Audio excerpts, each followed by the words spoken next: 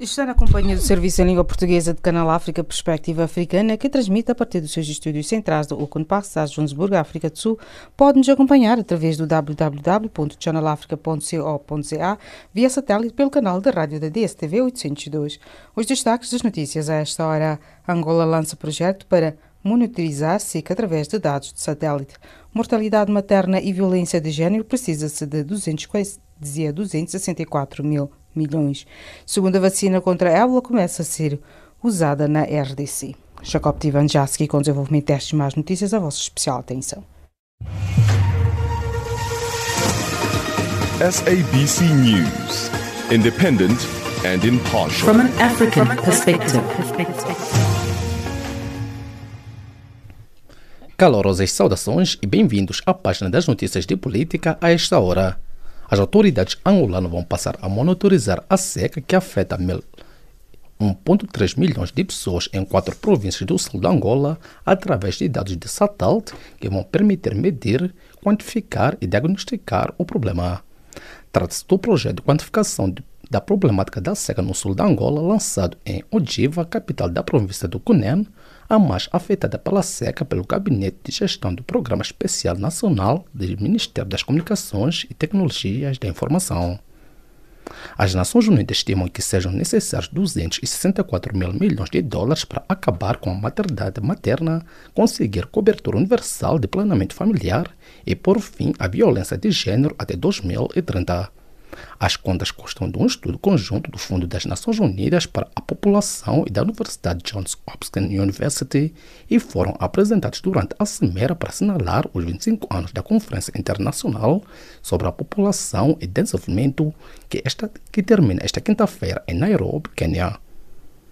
Enquanto isso, a Agência das Nações Unidas para os Refugiados, ACNUR, abriu uma nova rota para apoiar o repatriamento voluntário de refugiados congoleses a partir de Angola para as suas regiões de origem, tendo apoiado até o momento 1.439 pessoas.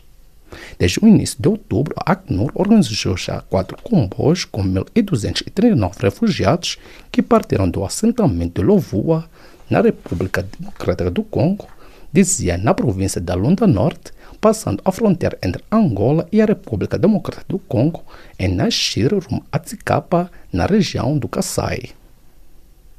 A introdução de uma segunda vacina contra a epidemia de vírus ébola arrancou esta quinta-feira em Goma, no leste da República Democrática do Congo, anunciou a Organização de Médicos Sem Fronteira. Mais de 3 mil pessoas foram infectadas com o vírus de ébola durante o atual surto, que em julho foi declarado pela Organização Mundial da Saúde, OMS, uma emergência da saúde pública de âmbito internacional. Um relatório da Organização Mundial da Saúde, OMS, divulgado esta quinta-feira, expõe o horror das condições em que elaboram os trabalhadores de saneamento em 9 países em desenvolvimento sem direitos garantidos e correndo risco de vida. Saúde, segurança e dignidade de trabalhadores de saneamento. Uma avaliação inicial é o nome do relatório da OMS, que avaliou as condições destes trabalhadores em Bangladesh, Bolívia, Burkina Faso, Haiti, Índia, Quênia, Senegal, África do Sul e Uganda. O antigo presidente moçambicano Armando Guebuza trocou mensagens telefônicas em 2016 com o negociador da Pinvest, que está em julgamento nos Estados Unidos, Jean Bastan, disse quarta-feira um agente do FBI. Até agora, os procuradores dos Estados Unidos argumentam que o esquema de subornos e a conspiração de fraude econômica em Moçambique começou com Jean Bastan, da empresa Pinvest, e chegou ao antigo presidente moçambicano Armando Guebuza, por intermédio do filho Ndambi Guebuza e do Teófilo Nhamungel, com documentos assinados pelo antigo ministro das Finanças de Moçambique, Manuel Changue. A companhia aérea da África do Sul, South African Airways SAA, anunciou esta quinta-feira o cancelamento de todos os seus voos nacionais e internacionais, depois de saber que os sindicatos e tripulantes de meteorológicos iniciaram uma greve exigindo melhores salários. O comunicado da companhia aérea informa que todos os seus aviões interromperão as operações na sexta e no sábado e apenas aqueles que regressarão à África do Sul do exterior estarão operacionais. Ponto final à página das notícias de política. Fique já a seguir com a voz da Maria Moção na página das atualidades. A vossa especial atenção.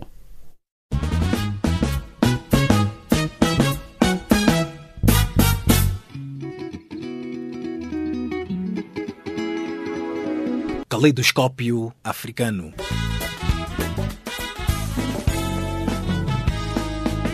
O som da África para o mundo.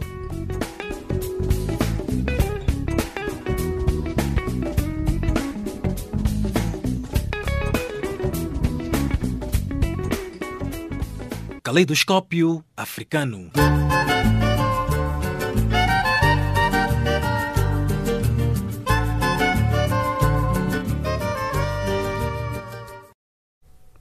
Passamos a página das atualidades do Serviço de Língua Portuguesa de Canal África. Termina esta quinta-feira a 11ª cúpula do BRICS, grupo formado por Brasil, Rússia, Índia, China e África do Sul. Artur Martinho, vice-presidente do Instituto Brasileiro para o Desenvolvimento de Relações de Negócios Internacionais, teceu as seguintes considerações. Bom, eu acredito que agora o maior que foi conversado apenas no Conselho Empresarial foi a questão da interação no campo digital também. O objetivo da inovação, da busca por investimento, justamente agora, nesse momento que o Brasil está passando por uma remodelação, é muito importante. Então, nesse momento, eu acredito que até a parte de mostrar que os países estão melhorando, e no caso o Brasil está se colocando como um país que está trazendo melhorias, reformas e efetividade positivas a todos os países do BRICS. O governo brasileiro decidiu, contudo, suspender os eventos paralelos à cúpula que, desde 2013, convidavam países de fora do BRICS para debates ampliados. O que estaria por detrás desta decisão? Essa decisão ela foi, sem dúvida, inesperada, né, por todos os que participam, mas eu acredito que tenha um propósito porque vão ter observadores também na cúpula, mas serão de outros países, né? No caso, com todos os problemas que tiveram no Chile e tudo mais, foi uma decisão, ao meu ver, acertada. E poderá dizer também qual foi a importância do Fórum Empresarial do BRICS com empresários, investidores e representantes dos países? Eu acredito que, como nós estávamos participando do fórum aqui no Brasil, dessa vez uma índice de reformas no próprio país, os empresários enxergavam essas oportunidades. Isso foi claro e notório durante toda a reunião.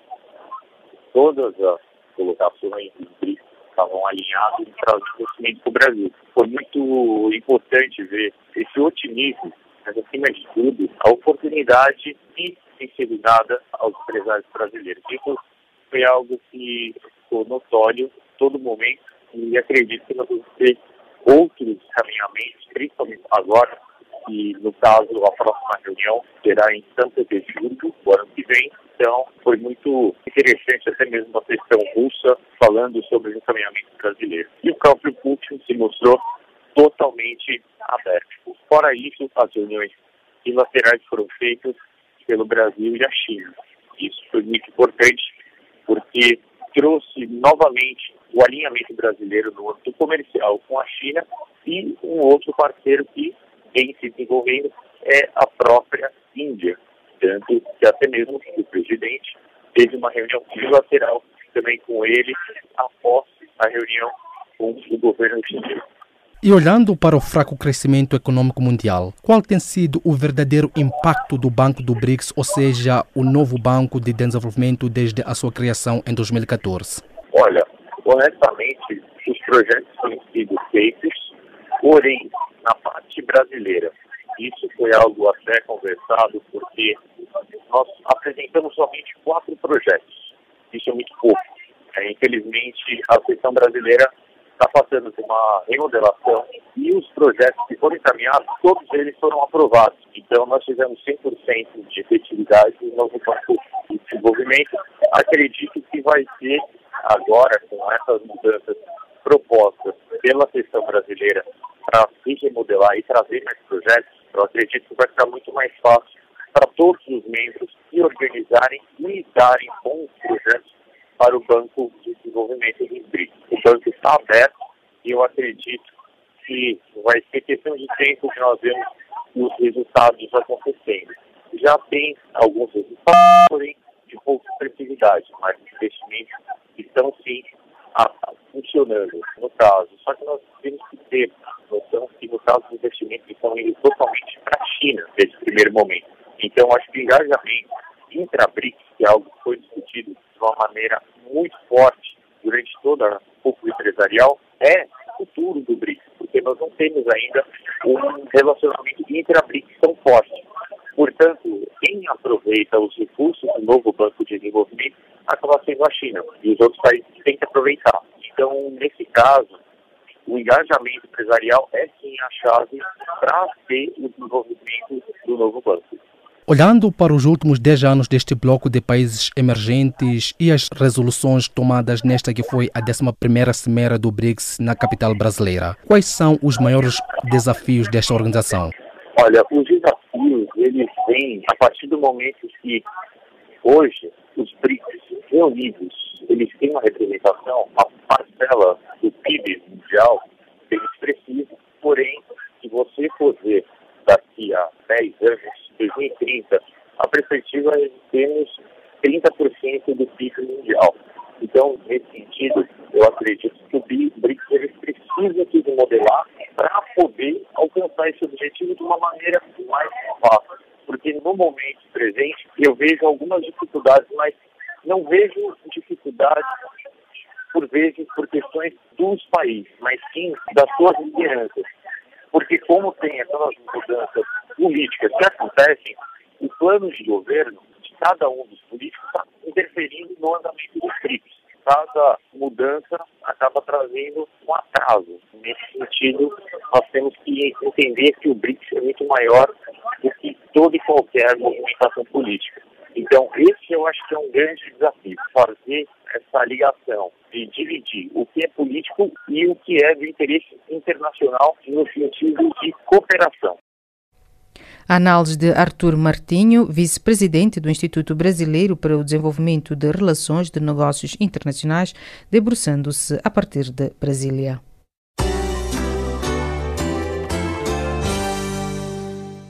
Assinala-se nesta quinta-feira o Dia Mundial da Diabetes.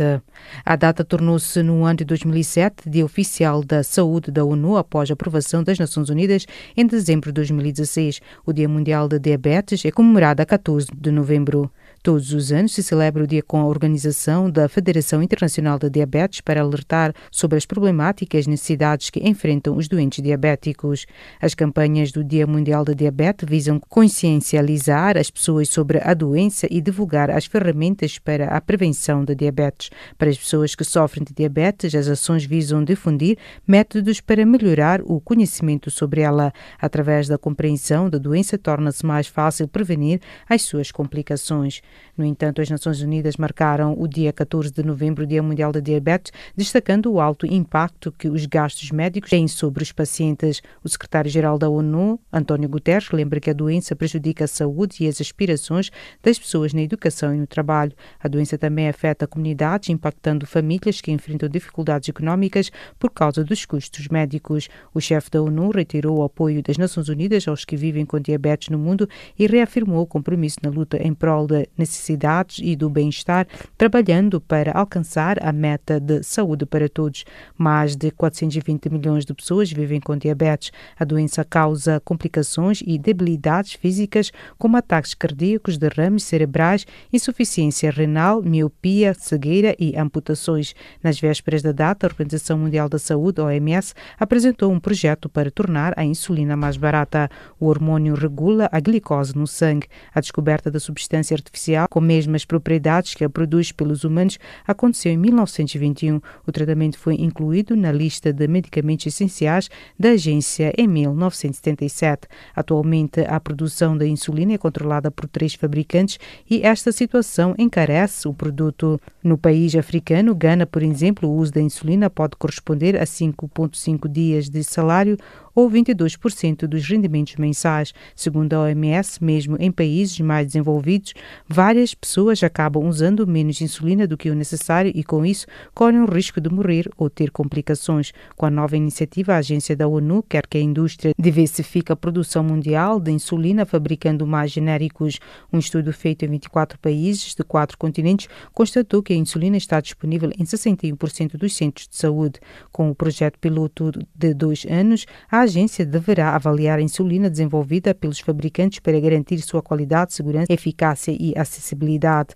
Com um crescente interesse dos fabricantes e maior disponibilidade do produto para os diabéticos, o sistema poderia se tornar mais amplo. Este processo é conhecido como pré-qualificação e já foi usado para produzir vacinas sem marca e remédios para tratar doenças como tuberculose, malária e HIV. Vários pacientes relatam ter economizado custos para tratamento de diversas doenças crónicas.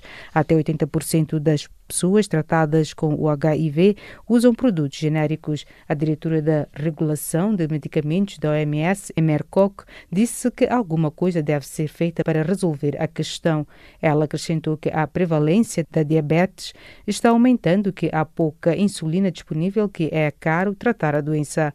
Koch destacou que algumas empresas já se comprometeram em baixar os preços da insulina.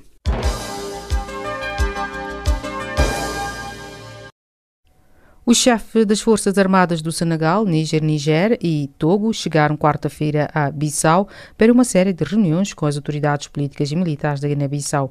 Ainda na Guiné-Bissau, onde continua a decorrer campanha às eleições presidenciais, o candidato às eleições presidenciais da Guiné-Bissau, no próximo dia 24, o Umaru Sissoco Embalo, apelou quarta-feira para a unidade de todos os candidatos contra o que considera ser o eixo do mal representado por Domingos Simões Pereira. Casimiro Cajucan reporta. Os chefes das Forças Armadas do Senegal, Nigéria, Níger e Togo chegaram esta quarta-feira a Bissau para fazer contactos com as autoridades políticas e militares do país, no âmbito da deliberação da última cimeira dos chefes de Estados e do governo da CEDEAO, realizado a 8 de novembro em Niamey, capital do Níger.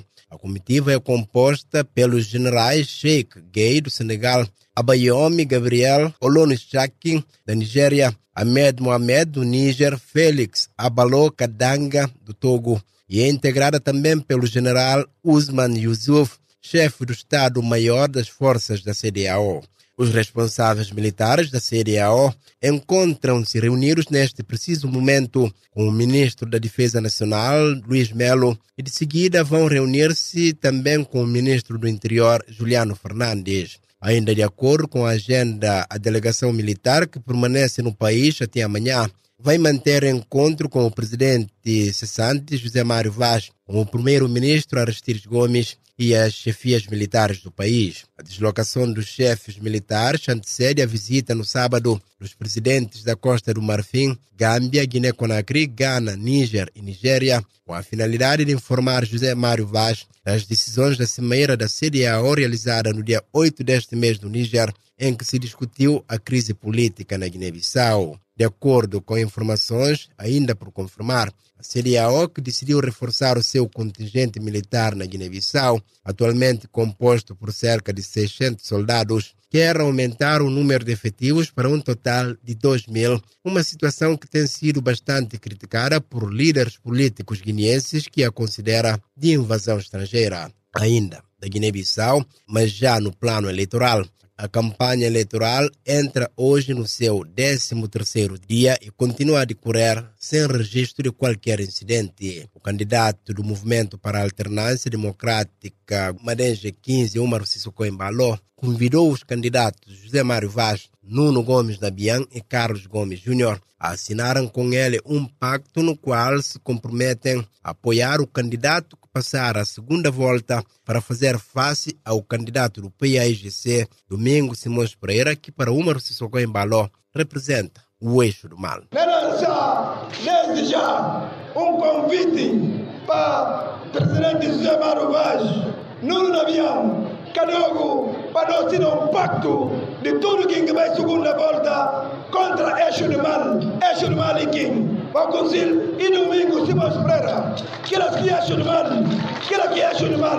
Por seu turno, o presidente cessante e candidato independente à sua própria associação, José Mário Vaz, diz que durante 5 anos do seu mandato conseguiu estabilizar o país e que o desafio que tem agora para o seu segundo mandato, caso for eleito, é desenvolver o país. Mário Vaz foi mais longe, afirmando que o seu principal alvo neste embate é o Domingos Simões Pereira, que quer derrotar e, consequentemente, afastá-lo das fileiras do PAIGC. Durante 5 anos, não consolidei a fase de paz, de tranquilidade interna, de liberdade. Vosso no objetivo e para desenvolvimento. A mim quem que me se bate e domingos que me se bate. Não na bate domingos e cabena sai na PGC. Em reação às afirmações dos candidatos Umaru Sissoko e José Mário Vaz, Domingo Simões Pereira, candidato presidencial apoiado pelo PAIGC, diz não ter tempo para isso, nem para responder a provocações, pois, segundo ele, os problemas da Guiné-Bissau são tão profundos que tem que começar a trabalhar desde o primeiro dia, sublinhando que mais é falar da Guiné-Bissau e dos guineenses. De acordo com Simões Pereira, a decisão do dia 24 de novembro não é sobre candidato, mas sim sobre o futuro da Guiné-Bissau e dos guineenses. Não fala como não cana dedica nenhum segundo dessa campanha eleitoral na papel mal de outros candidatos, na papel mal de outros projetos, na papel mal de outras ideias. Não quer ter tempo para aquilo. Problemas de Guiné-Bissau e tão profundo que não precisa começar a resolver desde o primeiro dia. Não pode ter tempo de estar na responder provocação de outros candidatos. Não, a não me papel de Guiné-Bissau. Decisão do dia 24. E que a decisão sobre candidatos. E que a decisão sobre que candidato está na papel lá. E decisão sobre nós, sobre nossa vida, sobre nosso futuro. Já o antigo primeiro-ministro e candidato independente Carlos Gomes Júnior promete ser um presidente da República árbitro e vigilante para fazer da Guiné-Bissau aquele país sonhado por Amílcar Cabral, fundador da nacionalidade guineense cabo-verdiano. Presidente da República, que ser um árbitro, um vigilante para evitar o de bolsa de estudo no Ministério da Educação. Não tem que continuar a ser Guiné-Bissau, sonho da Amílcar, filho combatente da liberdade da pátria. As eleições presidenciais realizam-se no próximo dia 24 e concorrem 12 candidatos. Casimiro Cajucan, Canal África, Bissau. O Instituto de Comunicação Social da África Austral, MISA, organização da sociedade civil, denunciou quarta-feira ameaças contra jornalistas do portal online Ikwele, na província de Nampula, norte de Moçambique, um dos quais ameaçado de morte por telefone. O jornalista e comentarista político moçambicano Gustavo Mavi elaborou. Bem, eu acho que não é tão estranho se de fato ele publicou essa carta que denuncia irregularidades ou provavelmente desvio de fundo ou mal forma de gerir uma instituição. É normal, embora não seja aceitável, que as pessoas façam essa ameaça com o intuito de levá-lo a não fazer, se calhar, mais denúncias ou a não investigar o problema. É por aí mesmo que a nossa profissão é uma profissão de risco. É bom que ele tenha denunciado, pode ser que as autoridades tomem conta do assunto e façam tudo para que essa ameaça não passe disso para a concretização. Mas não é de estranhar que seja uma ameaça real, porque já no passado aconteceram outras ameaças e os seus autores conseguiram concretizar. Eu estou a lembrar de casos mais notáveis, como o assassinato do jornalista Carlos Cardoso. Ele teve também situações de ameaça. É verdade que ele subestimou, mas acabaram concretizando e mataram. E não é o único caso, há outros. Não é uma prática muito comum em Moçambique, assassinato de jornalistas, mas há colegas que foram assassinados por causa mesmo do exercício da sua profissão ou porque estavam a denunciar coisas que não eram lícitas e que não agradaram as pessoas que praticavam esses atos corruptos ou criminosos. Portanto, é uma coisa que deve ser tomada a sério e ainda bem que ele denunciou ao Instituto, poderá tomar algumas providências.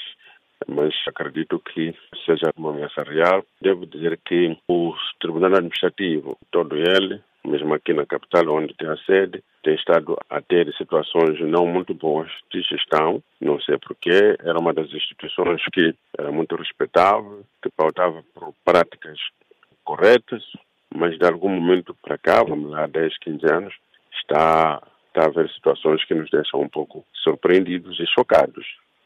Sim, Sr. Mavi, sabemos nós que este é um caso recorrente em Moçambique e mesmo em África em geral. O que estaria realmente a falhar na proteção dos jornalistas e dos órgãos de comunicação social em África? Quero acreditar que não podemos reduzir o problema para a África. O assassinato de jornalistas, as ameaças, a tentativa de silenciá-los ou de levá-los a não reportar assuntos muito quentes, como se diz, Nigéria. Acontece um pouco em quase todo o mundo. É verdade que nos países do terceiro mundo, em geral, é muito mais recorrente, justamente porque as instituições de segurança, de defesa dos cidadãos, são elas próprias prenhes de situações de corrupção, não há profissionalismo, de modo geral, e as pessoas, quando são assassinadas, é quase que impossível descobrir-se os autores. Já não acontece com os países que já dispõem de meios de segurança muito sofisticados, que quase que vigiam todo e qualquer cidadão de um certo país. Mas é uma situação geral, em África, na Ásia, na América Latina e em outros pontos do globo. Não é só em África. É verdade que entre nós, africanos, as situações são um pouco mais gritantes, porque qualquer um pode se dar ao desplante de ameaçar um jornalista, de lhe fazer mal, justamente por causa da impunidade, por causa da certeza de que não vai acontecer nada, pode lhe matar e subornar as autoridades que deveriam tomar conta do assunto. Isso é muito mais comum. Então, é isso que faz com que a África pareça que é mais vulnerável. É uma conjuntura, porque a corrupção não é só no Tribunal Administrativo, neste caso, é até dentro da polícia, nos órgãos de justiça. Então, é uma situação quase abrangente. Há organismos ou instituições que fazem parte do mesmo grupo, mas que pode ter um gestor um pouco mais sério, menos corrupto, mas, de um modo geral, a corrupção tornou-se numa espécie de um problema contagiante, que contagia quase todos os gestores. E, olhando para a instabilidade política que culmina com o conflito armado no norte de Moçambique, qual é o nível de liberdade de imprensa no país, especialmente sendo o Sr. Mavi um jornalista? Moçambique, não posso dizer que não há liberdade de imprensa. Até há demais. Há coisas que se dizem nos jornais neste país que não podiam ser ditas, mesmo em alguns países que seguiam por princípios muito sérios de liberdade de imprensa. Há aquilo que eu posso dizer que há um excesso, abusamos, alguns de nós, essa liberdade de imprensa. Difamamos pessoas. Também porque, exatamente por causa do sistema de justiça aqui corrupto, as pessoas difamam na certeza de que não vai acontecer nada. Aqui difama-se todo mundo, a partir do cidadão mais comum até ao chefe de Estado. Notícias infundadas, claramente difamatórias, assassinato do caráter. Então, eu pessoalmente já fui vítima disso. Por isso eu penso que falar da falta de liberdade de imprensa em Moçambique é fazer uma acusação falsa. Os nossos jornais são extremamente agressivos, até, como eu dizia, excessivamente, injustamente agressivos. Portanto, há uma tendência sempre de esconder. Os dados estatísticos de qualquer país dão mais supremacia, mas aquilo que é bom, aquilo que é mau é escondido. Então, é um pouco assim em todo o mundo. Para além de condenar, qual tem sido o papel do Instituto de Comunicação Social da África Austral, MISA, para dar mais credibilidade e respeito às funções dos jornalistas africanos em geral? Não, mas a denúncia já é o que tem que fazer. E como sabes, ninguém gosta de ser denunciado. Quer dizer, ninguém gosta de ser exposto como estando a fazer coisas que não deve fazer. Então, a partir da denúncia, cabe já às autoridades competentes da justiça, da polícia e outras investigar para reconfirmar se é verdade e se aferir que é verdade, tomar as medidas necessárias, porque o Instituto não tem essa competência, nem os meios para fazer isso. Aliás, seria ilegal. O que o Instituto faz é exatamente isto, a denúncia ou descobre infrações, os atropelos à liberdade da imprensa ou de expressão e denuncia, na esperança de que as autoridades competentes ou que têm de dever de fazer isso, o façam, que é punir os autores dessas ameaças ou de outro tipo de crimes que possa ter sido feito, cometido. E qual é a vontade política das autoridades responsáveis em punir os verdadeiros responsáveis destes crimes? Em termos do governo como tal, essa vontade é expressa até por palavras. Sempre se diz que não se deve tolerar a crime, as ameaças aos jornalistas, tudo isso. Mas quando vamos à execução, isso já depende de cada gente, de cada instituição. Há vezes em que há uma resposta pronta, há vezes que não. Então, isso já não é o problema do governo como tal, é o problema da ineficácia das instituições. Palavras de Gustavo Mavi, jornalista e comentarista político moçambicano, falando ao Canal África. Já a seguir ficam Jacob Tivani com a recapitulação das notícias de política. SABC News. Independent and impartial. From an African perspective. A vossa especial atenção à recapitulação das notícias de política a esta hora. As autoridades angolanas vão passar a monitorizar a seca que afeta 1,3 milhões de pessoas em 4 províncias do sul da Angola através de dados da satélite que vão permitir medir, quantificar e diagnosticar o problema. Trata-se do problema de quantificação da problemática da seca no sul da Angola, lançado em Ondiva, capital da província de Cunene, a mais afetada pela seca pelo Gabinete da Gestão do Programa Especial Nacional do Ministério de Telecomunicações e Tecnologias da Informação. As Nações Unidas estimam que sejam necessários 264 mil milhões de dólares para acabar com a maternidade materna, conseguir cobertura universal do planeamento familiar e pôr fim à violência de gênero até 2030. As contas constam de um estudo conjunto do Fundo Nacional das Nações Unidas para a População e da Universidade Johns Hopkins University e foram apresentados durante a Cimeira para assinalar os 25 anos da Conferência Internacional sobre População e Desenvolvimento, que esta quinta-feira termina em Nairobi, Quênia. Enquanto isso, a Agência das Nações Unidas para Refugiados, ACNUR, abriu uma nova rota para apoiar o repatriamento voluntário de refugiados congoleses a partir da Angola para as suas regiões de origem, tendo apoiado até o momento 1.439 pessoas. A introdução de uma segunda vacina contra a epidemia de vírus ébola arrancou esta quinta-feira em Goma, no leste da República Democrática do Congo, anunciou a Organização Médicos Sem Fronteiras. Mais de 3 mil pessoas foram infectadas com o vírus de ébola durante o atual surto, que em julho foi declarado pela Organização Mundial da Saúde, OMS, uma emergência da saúde pública de âmbito internacional. Um relatório da Organização Mundial da Saúde, divulgado esta quinta-feira, expõe o horror das condições em que laboram os trabalhadores de saneamento em 9 países em desenvolvimento, sem direitos garantidos e correndo risco de vida. Saúde, segurança e dignidade de trabalhadores de saneamento, uma avaliação inicial, é o nome do relatório da OMS que avaliou as condições destes trabalhadores em Bangladesh, Bolívia, Burkina Faso, Haiti, Índia, Quênia, Senegal, África do Sul e Uganda. O antigo presidente moçambicano Armando Guebuza trocou mensagens telefônicas em 2016 com o negociador da Prininvest, que está a ser julgado nos Estados Unidos, Ian Boston, disse esta quarta-feira um agente do FBI. Até agora, os procuradores dos Estados Unidos argumentaram que o esquema de subornos e conspiração de fraude econômica em Moçambique começou com Jean Boston, da empresa Prininvest, e chegou ao antigo presidente moçambicano Armando Guebuza, por intermédio do filho Ndabi Guebuza e Teófilo Nhangumul, com documentos assinados pelo antigo ministro das Finanças de Moçambique, Manuel Xanga. Ponto final a recapitulação das notícias de política. Fique já a seguir na voz de Mário Moçam, na continuidade da página das atualidades. A vossa especial atenção. SABC News, independent and impartial. From an African perspective. E dando continuidade à página das atualidades do Serviço de Língua Portuguesa de Canal África, o presidente cessante da UNITA, Isaías Samakuva, desejou quarta-feira que o processo eleitoral para a escolha do novo líder do partido angolano, do Galo Negro, decorra sem instabilidade nem fricções para que o Congresso promova a reconciliação interna. Vasco da Gama, académico e analista político angolano, fez a seguinte leitura. Um comentário que imperativamente temos que repartir em duas perspectivas, não é? 2 ângulos da abordagem. Em primeiro lugar, é olhar para o facto de a UNITA estar agora a realizar mais um congresso, um exercício que não é muito habitual nos partidos políticos angolanos, fundamentalmente pelo facto de, portanto, estarmos a assistir um congresso com mais de um candidato.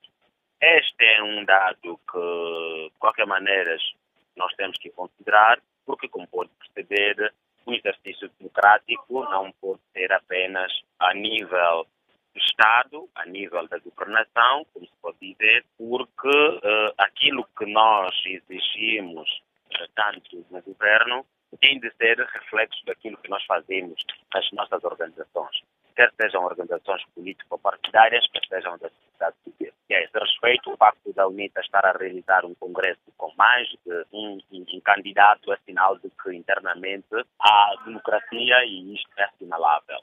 Falando concretamente do Congresso, que vai hoje no seu segundo dia, e que, por aquilo que nós estamos a ver aqui no terreno, as atividades que deveriam ter lugar ontem, no período da tarde e também parte da noite, foram suspensas porque se desconfiava que existiram algumas manobras não claras, daí que suspenderam as atividades e estas foram retomadas hoje.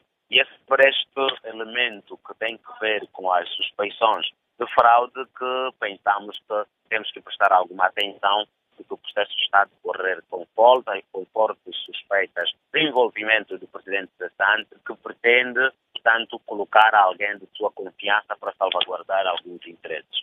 Mas esse Congresso da UNITA está a ser marcado com uma situação que é estranha. Ou seja, a UNITA, nesta altura, apresenta um candidato que é o deputado e por conseguinte, presidente da bancada parlamentar da UNITA, do Partido na Assembleia Nacional, o deputado Adalberto Costa Júnior. É uma figura que hoje reúne consenso não apenas dos militantes da UNITA, como de boa parte dos cidadãos angolanos, essencialmente aqueles que têm, portanto, alguma desconfiança no modo de fazer as coisas, na forma como as coisas públicas foram sendo geridas por parte do MPLA. Curiosamente, internamente, uma boa parte dos militantes da UNITA que hoje ocupam cargos de chefia e de direção, normalmente alguns deputados provinciais, vice-presidentes da Comissão Política, os da Comissão Permanente, estão do lado do Samacuva e Samacuva não quer que Adalberto Costa Júnior seja o presidente da UNITA. Sim, Vasco. E na sua opinião, quem deveria suceder Samacuva? Uma opinião baseada na perspectiva de que os partidos que quiserem ganhar eleições num país têm de ser aqueles que não podem contar apenas com os seus militantes. Nessa perspectiva, quisermos que a UNITA esteja a poder num curto espaço de tempo, era essencial que apostasse numa figura que reunisse consenso não apenas no partido, não digo reunisse consenso, que tivesse apoio não apenas no partido, mas também a nível daquelas pessoas que não sejam do partido. Aquele que reúne estes requisitos, aquilo que nós temos, aquele que até os não da UNITA apoiam e votariam consideravelmente a Adalberto da Costa Júnior. Neste sentido, e se a alternância faz parte dos processos democráticos e faz bem ao desenvolvimento das sociedades, penso que não restam dúvidas de que, para o bem da UNITA, para o bem da democracia, Adalberto da Costa Júnior é a melhor figura para dirigir a UNITA nos próximos momentos. Sabemos que este novo presidente que vai ser eleito amanhã será o que vai concorrer para próximas eleições em Angola. O que é que a UNITA deve fazer para sobressair nas próximas eleições? Hoje, e já com o arranque do Congresso, não é tão linear de que o presidente que sair deste Congresso venha a ser cabeça de lista da UNITA para concorrer às eleições gerais. Porque um dos temas que está a ser debatido, e penso que isto vai ser conseguido neste Congresso, calhar ainda hoje, é a alteração dos estatutos. Ou seja, o atual estatuto da UNITA diz que concorre às eleições presidenciais o presidente da UNITA no momento em que eleições se realizarem. Ora, a UNITA quer alterar esse paradigma, como eu lhe disse, e quer alterar nesse sentido. Quer alterar no sentido de que não é necessariamente, ou seja, não é obrigatório que possa concorrer às eleições gerais o presidente da UNITA. Ou seja, a UNITA pode indigitar uma outra figura que não seja a do presidente para concorrer às eleições. Portanto, temos que aguardar que os estatutos sejam alterados e que isso seja colocado. Contudo, quer seja cabeça de lista, quer seja uma outra individualidade, a olhar pelos candidatos, a olhar pelo que fazem, a olhar pela popularidade dos mesmos, pensamos que a melhor figura para concorrer às eleições gerais em nome da UNITA é a de Adalberto Costa Júnior. Acha que a UNITA goza de alguma popularidade em Angola e que possa vir vencer eleições? Sim, tivermos um partido dirigido por aquelas pessoas que os cidadãos angolanos reconhecem nesta altura algum valor moral, alguma capacidade, e se tivermos eleições justas, transparentes e livres, não restam dúvidas que a UNITA pode ter poder a qualquer momento. Mas é preciso que a UNITA refaça o atual rosto, porque esta UNITA de agora está completamente quebrada. Samacuva perdeu 3 eleições seguidas. aceitou os resultados de forma estranha, com especulações ao meio, e é preciso retirar esta decisão, colocar uma outra e esperar que, de facto, as eleições sejam livres, transparentes e justas para que a UNITA possa atingir o poder. É possível desde que os processos todos que antecedem as eleições sejam realizados com alguma transparência, com alguma honestidade também. Sim, por último, Vasco, com esta instabilidade e fricções que está a acontecer agora no seio da UNITA em torno deste novo sucessor que vai ser eleito amanhã, acha que isso não pode fragilizar um pouco o partido? Depende de quem vai sair como vencedor deste processo. Pode e não. E quando digo pode e não, estou a olhar para quem vai sair vencedor neste processo. Ou seja, se tivermos de interesse para Macuba salvaguardados, colocando na presidência Alcide Sacala, obviamente que o partido vai ser fragilizado. E vai ser fragilizado por quê? Porque parte dos militantes, que são a maioria, que entendem que é o tempo da Adalberto da Costa Júnior, ficará insatisfeita e pode baixar os ânimos em termos de atividades. Lembro-lhe que Samacuva, a Adalberto hoje conta com cerca de 5 ou 6 militantes históricos que estiveram na fundação da UNITA. Agora, se tivermos o Adalberto como presidente, obviamente que a UNITA sairá mais fortificado, mais organizado, e isto pode contribuir para essa coisa. Palavras de Vasco da Gama, académico e analista político angolano, falando ao Canal África a partir da capital angolana, Luanda.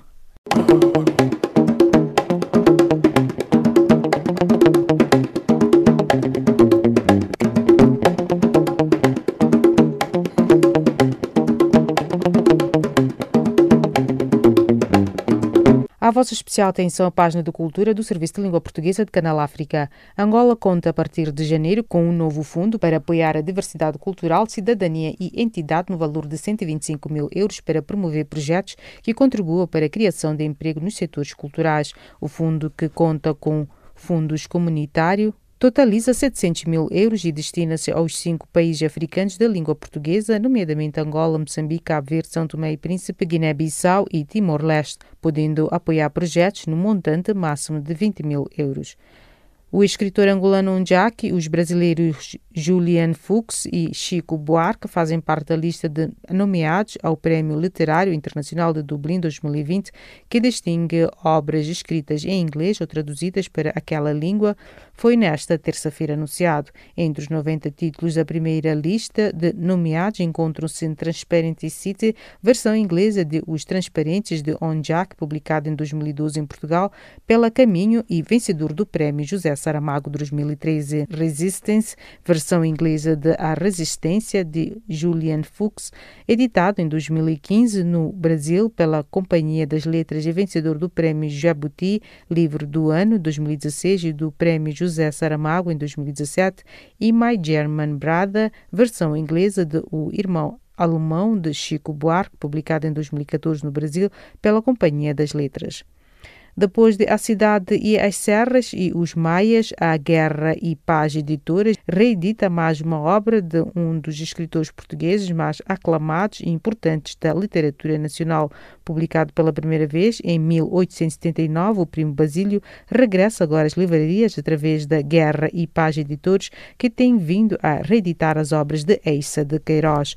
Neste romance, a sedução e o adultério voltam a estar em destaque, como é, aliás, uma característica do universo queirosiano. Basílio aparece na pitoresca Lisboa no final do século XIX para desassossegar a romântica e doce Luísa, que é casada com Jorge. O problema surge quando Jorge viaja em trabalho e Luísa, entediada, se deixa cair nas malhas de sedução de Basílio. Uma 8ª edição do Festival Internacional de Cinema dos Lagos e das Lagoas iniciou-se nesta terça-feira em Abidjan. Na noite desta terça-feira foi marcada pela tradicional subida dos degraus dos convidados de vários países africanos. Também foram agendados o Dia da Mulher, a formação de jovens realizadores, projeções de filmes e uma cerimônia de entrega de prémios, entre outras atividades. Serão atribuídos 4 prémios, incluindo o da melhor longa-metragem, da melhor curta-metragem, do melhor documentário e o prémio Lagoon Wood para o melhor filme marfinense.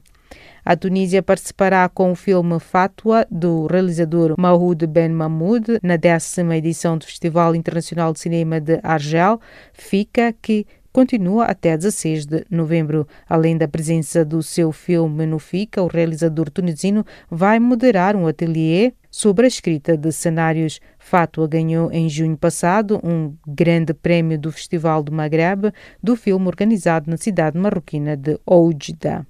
A Sotheby's vendeu por 27,6 milhões de dólares uma pintura de Claude Monet, Charing Cross Bridge, na terça-feira à noite em Nova York, num leilão de arte impressionista e moderna. O trabalho de Monet reflete a ponte ferroviária de Charing Cross, imersa no nevoeiro e na luz brilhante que emerge numa composição luminosa da famosa Londres, retratada pelo pintor francês. Outra das obras em destaque na noite do leilão foi La Corne d'Or, de Paul Signac, vendida por 14,7 milhões. A pintura do espanhol Pablo Picasso, Nus, foi vendida abaixo do planeado, rendendo 9,9 milhões de dólares, metade do valor máximo estimado. Cartas com alto teor sexual do escritor britânico Ian Fleming, criado do célebre agente 007 James Bond ao amor da sua vida, serão leiloadas em Londres em dezembro, anunciou Sotheby's. O conjunto de 160 cartas cobre 2 décadas, desde o primeiro encontro secreto com Anne Shatters, então casada com seu primeiro marido, até seu próprio matrimônio com ela em 1952, ano em que Fleming escreveu Casino Royale, seu primeiro livro sobre o agente secreto britânico. E desta colocamos ponto final à página de cultura do Serviço de Língua Portuguesa de Canal África.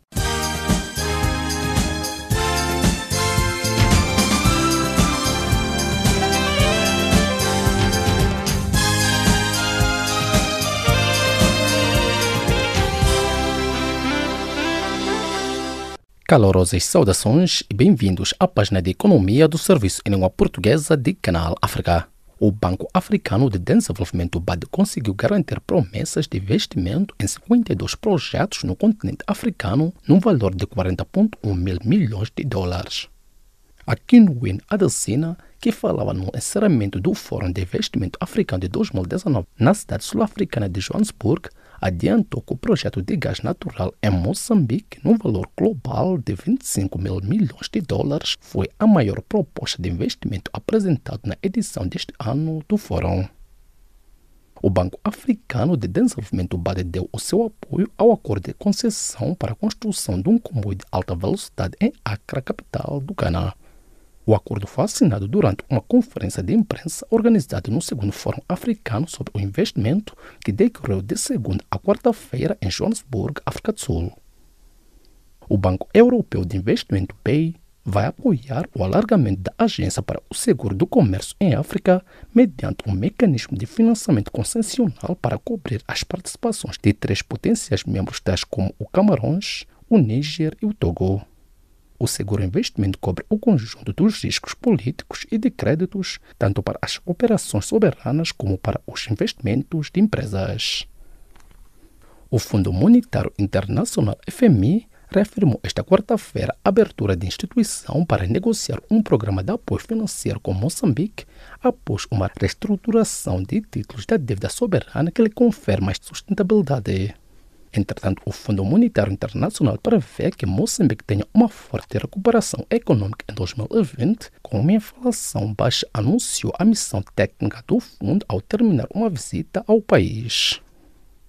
A União Europeia anunciou esta quarta-feira ajuda humanitária adicional de 35 milhões de euros para a região africana do Sahel, visando disponibilizar alimentos e cuidados de saúde ao Burkina Faso, Chad, Mali, Mauritânia e ao Níger.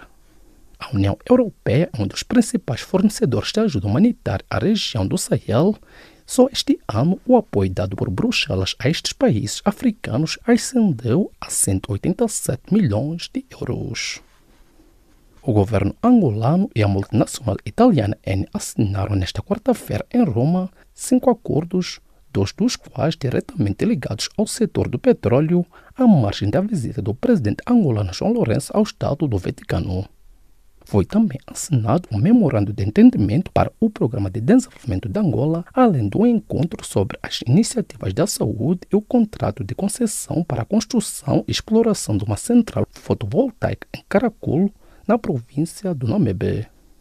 O ministro angolano da Agricultura e Florestas, Antônio Francisco de Assis, procedeu esta quarta-feira no município de Mungo, em Huambo, ao lançamento do Programa de Revitalização da Cultura do Café Arábica no setor familiar, com o objetivo de contribuir nas estratégias de combate à pobreza e, ao mesmo tempo, garantir a segurança e a qualidade alimentar. O programa vai beneficiar uma primeira fase os municípios de Bailundo, Chicala, Xoloanga, Lundumbali, Huambo e Mungo, com a seleção de 30 famílias camponesas de cada uma das localidades, num total de 150, com vista a evitar a monocultura e criar sustentabilidade dos sistemas de produção no país. Ponto final à página de economia do serviço em língua portuguesa de Canal África.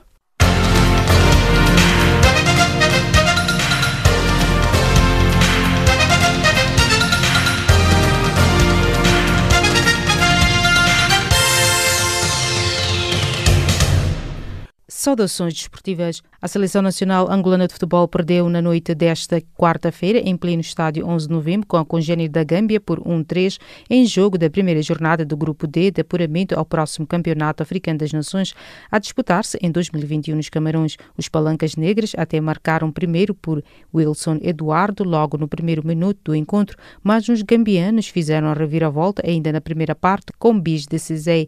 Já perto do final, Maré ampliou por 1-3. O próximo jogo do combinado nacional será no dia 17 do corrente mês, no terreno do Gabão. Os gaboneses se deslocam ao campo da RDC na quinta-feira para o fecho da primeira jornada do Grupo D.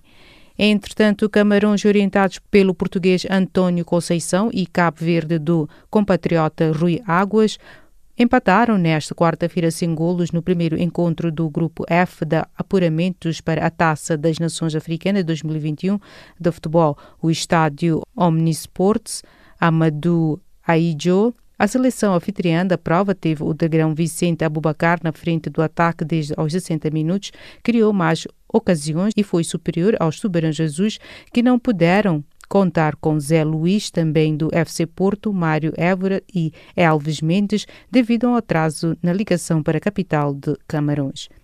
É já na noite desta quinta-feira que os Mambas, seleção moçambicana, iniciam a campanha de qualificação rumo ao CAN 2021, quando defrontarem o Ruanda no Estádio Nacional do Zimpeto para a primeira jornada do Grupo F.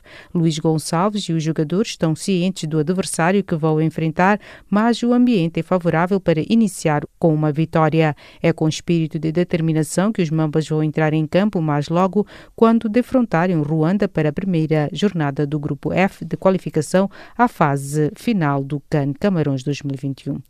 Portugal e Lituânia defrontam-se na noite desta quinta-feira em encontro do Grupo B da fase do apuramento para o próximo Campeonato da Europa. Depois da derrota aos pés da Ucrânia, na ronda anterior, o conjunto orientado por Fernando Santos recebe os lituanos envolto em bastante pressão. Afinal, o campeão europeu em título vai subir ao relevado do estádio do Algarve na condição do segundo classificado do grupo, com 11 pontos conquistados, somente mais um que a Sérvia, terceira colocada. Os sérvios irão receber o Luxemburgo numa partida na qual serão claramente favoritos à vitória, o que reforça a ideia de que Portugal está praticamente obrigado a bater a Lituânia para seguir em frente de acesso direto ao Euro 2020. O futebolista sueco Zlatan Ibrahimovic, que atuou nos Los Angeles Galaxy nas últimas 2 temporadas, despediu-se nesta quarta-feira do clube norte-americano através da sua conta na rede social Twitter, sem desvendar o futuro próximo. Nas 2 épocas que atuou no Major League Soccer, Ibrahimovic marcou 53 golos e fez 17 assistências aos 58 jogos ao serviço dos LA Galaxy, mais sai dos Estados Unidos sem vencer nenhum título coletivo naquele que é o clube norte-americano mais vitorioso, com 5 títulos de campeão nacional. Mauro Icardi, internacional argentino que está cedido ao Inter Milão, ao Paris Saint-Germain, já não deverá voltar à Itália no final deste contrato de empréstimo, de acordo com a imprensa italiana. Pela voz do jornalista Nicolo Schira, os responsáveis do clube parisiense já estão em conversações com Wanda Nara, empresária do argentino, para fechar a contratação definitiva do avançado de 26 anos. Stefanos Tsitsipas garantiu esta quarta-feira o acesso às meias finais do ATP Finals em Londres ao despachar Alexandra Zverev, campeão em título, em 2 sets parciais de 6-3 e 6-2 em 1 hora e 13 minutos. Na jornada inaugural do grupo H, o tenista grego superara o russo Daniil Medvedev também em 2 sets pelos parciais de 7-6 e 6-4.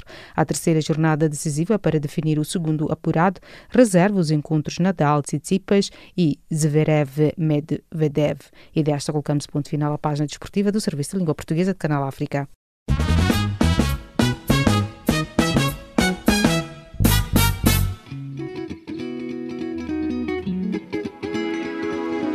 Caleidoscópio africano.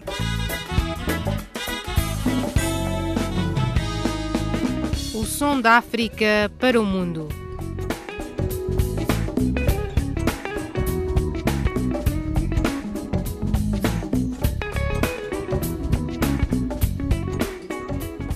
Caleidoscópio africano.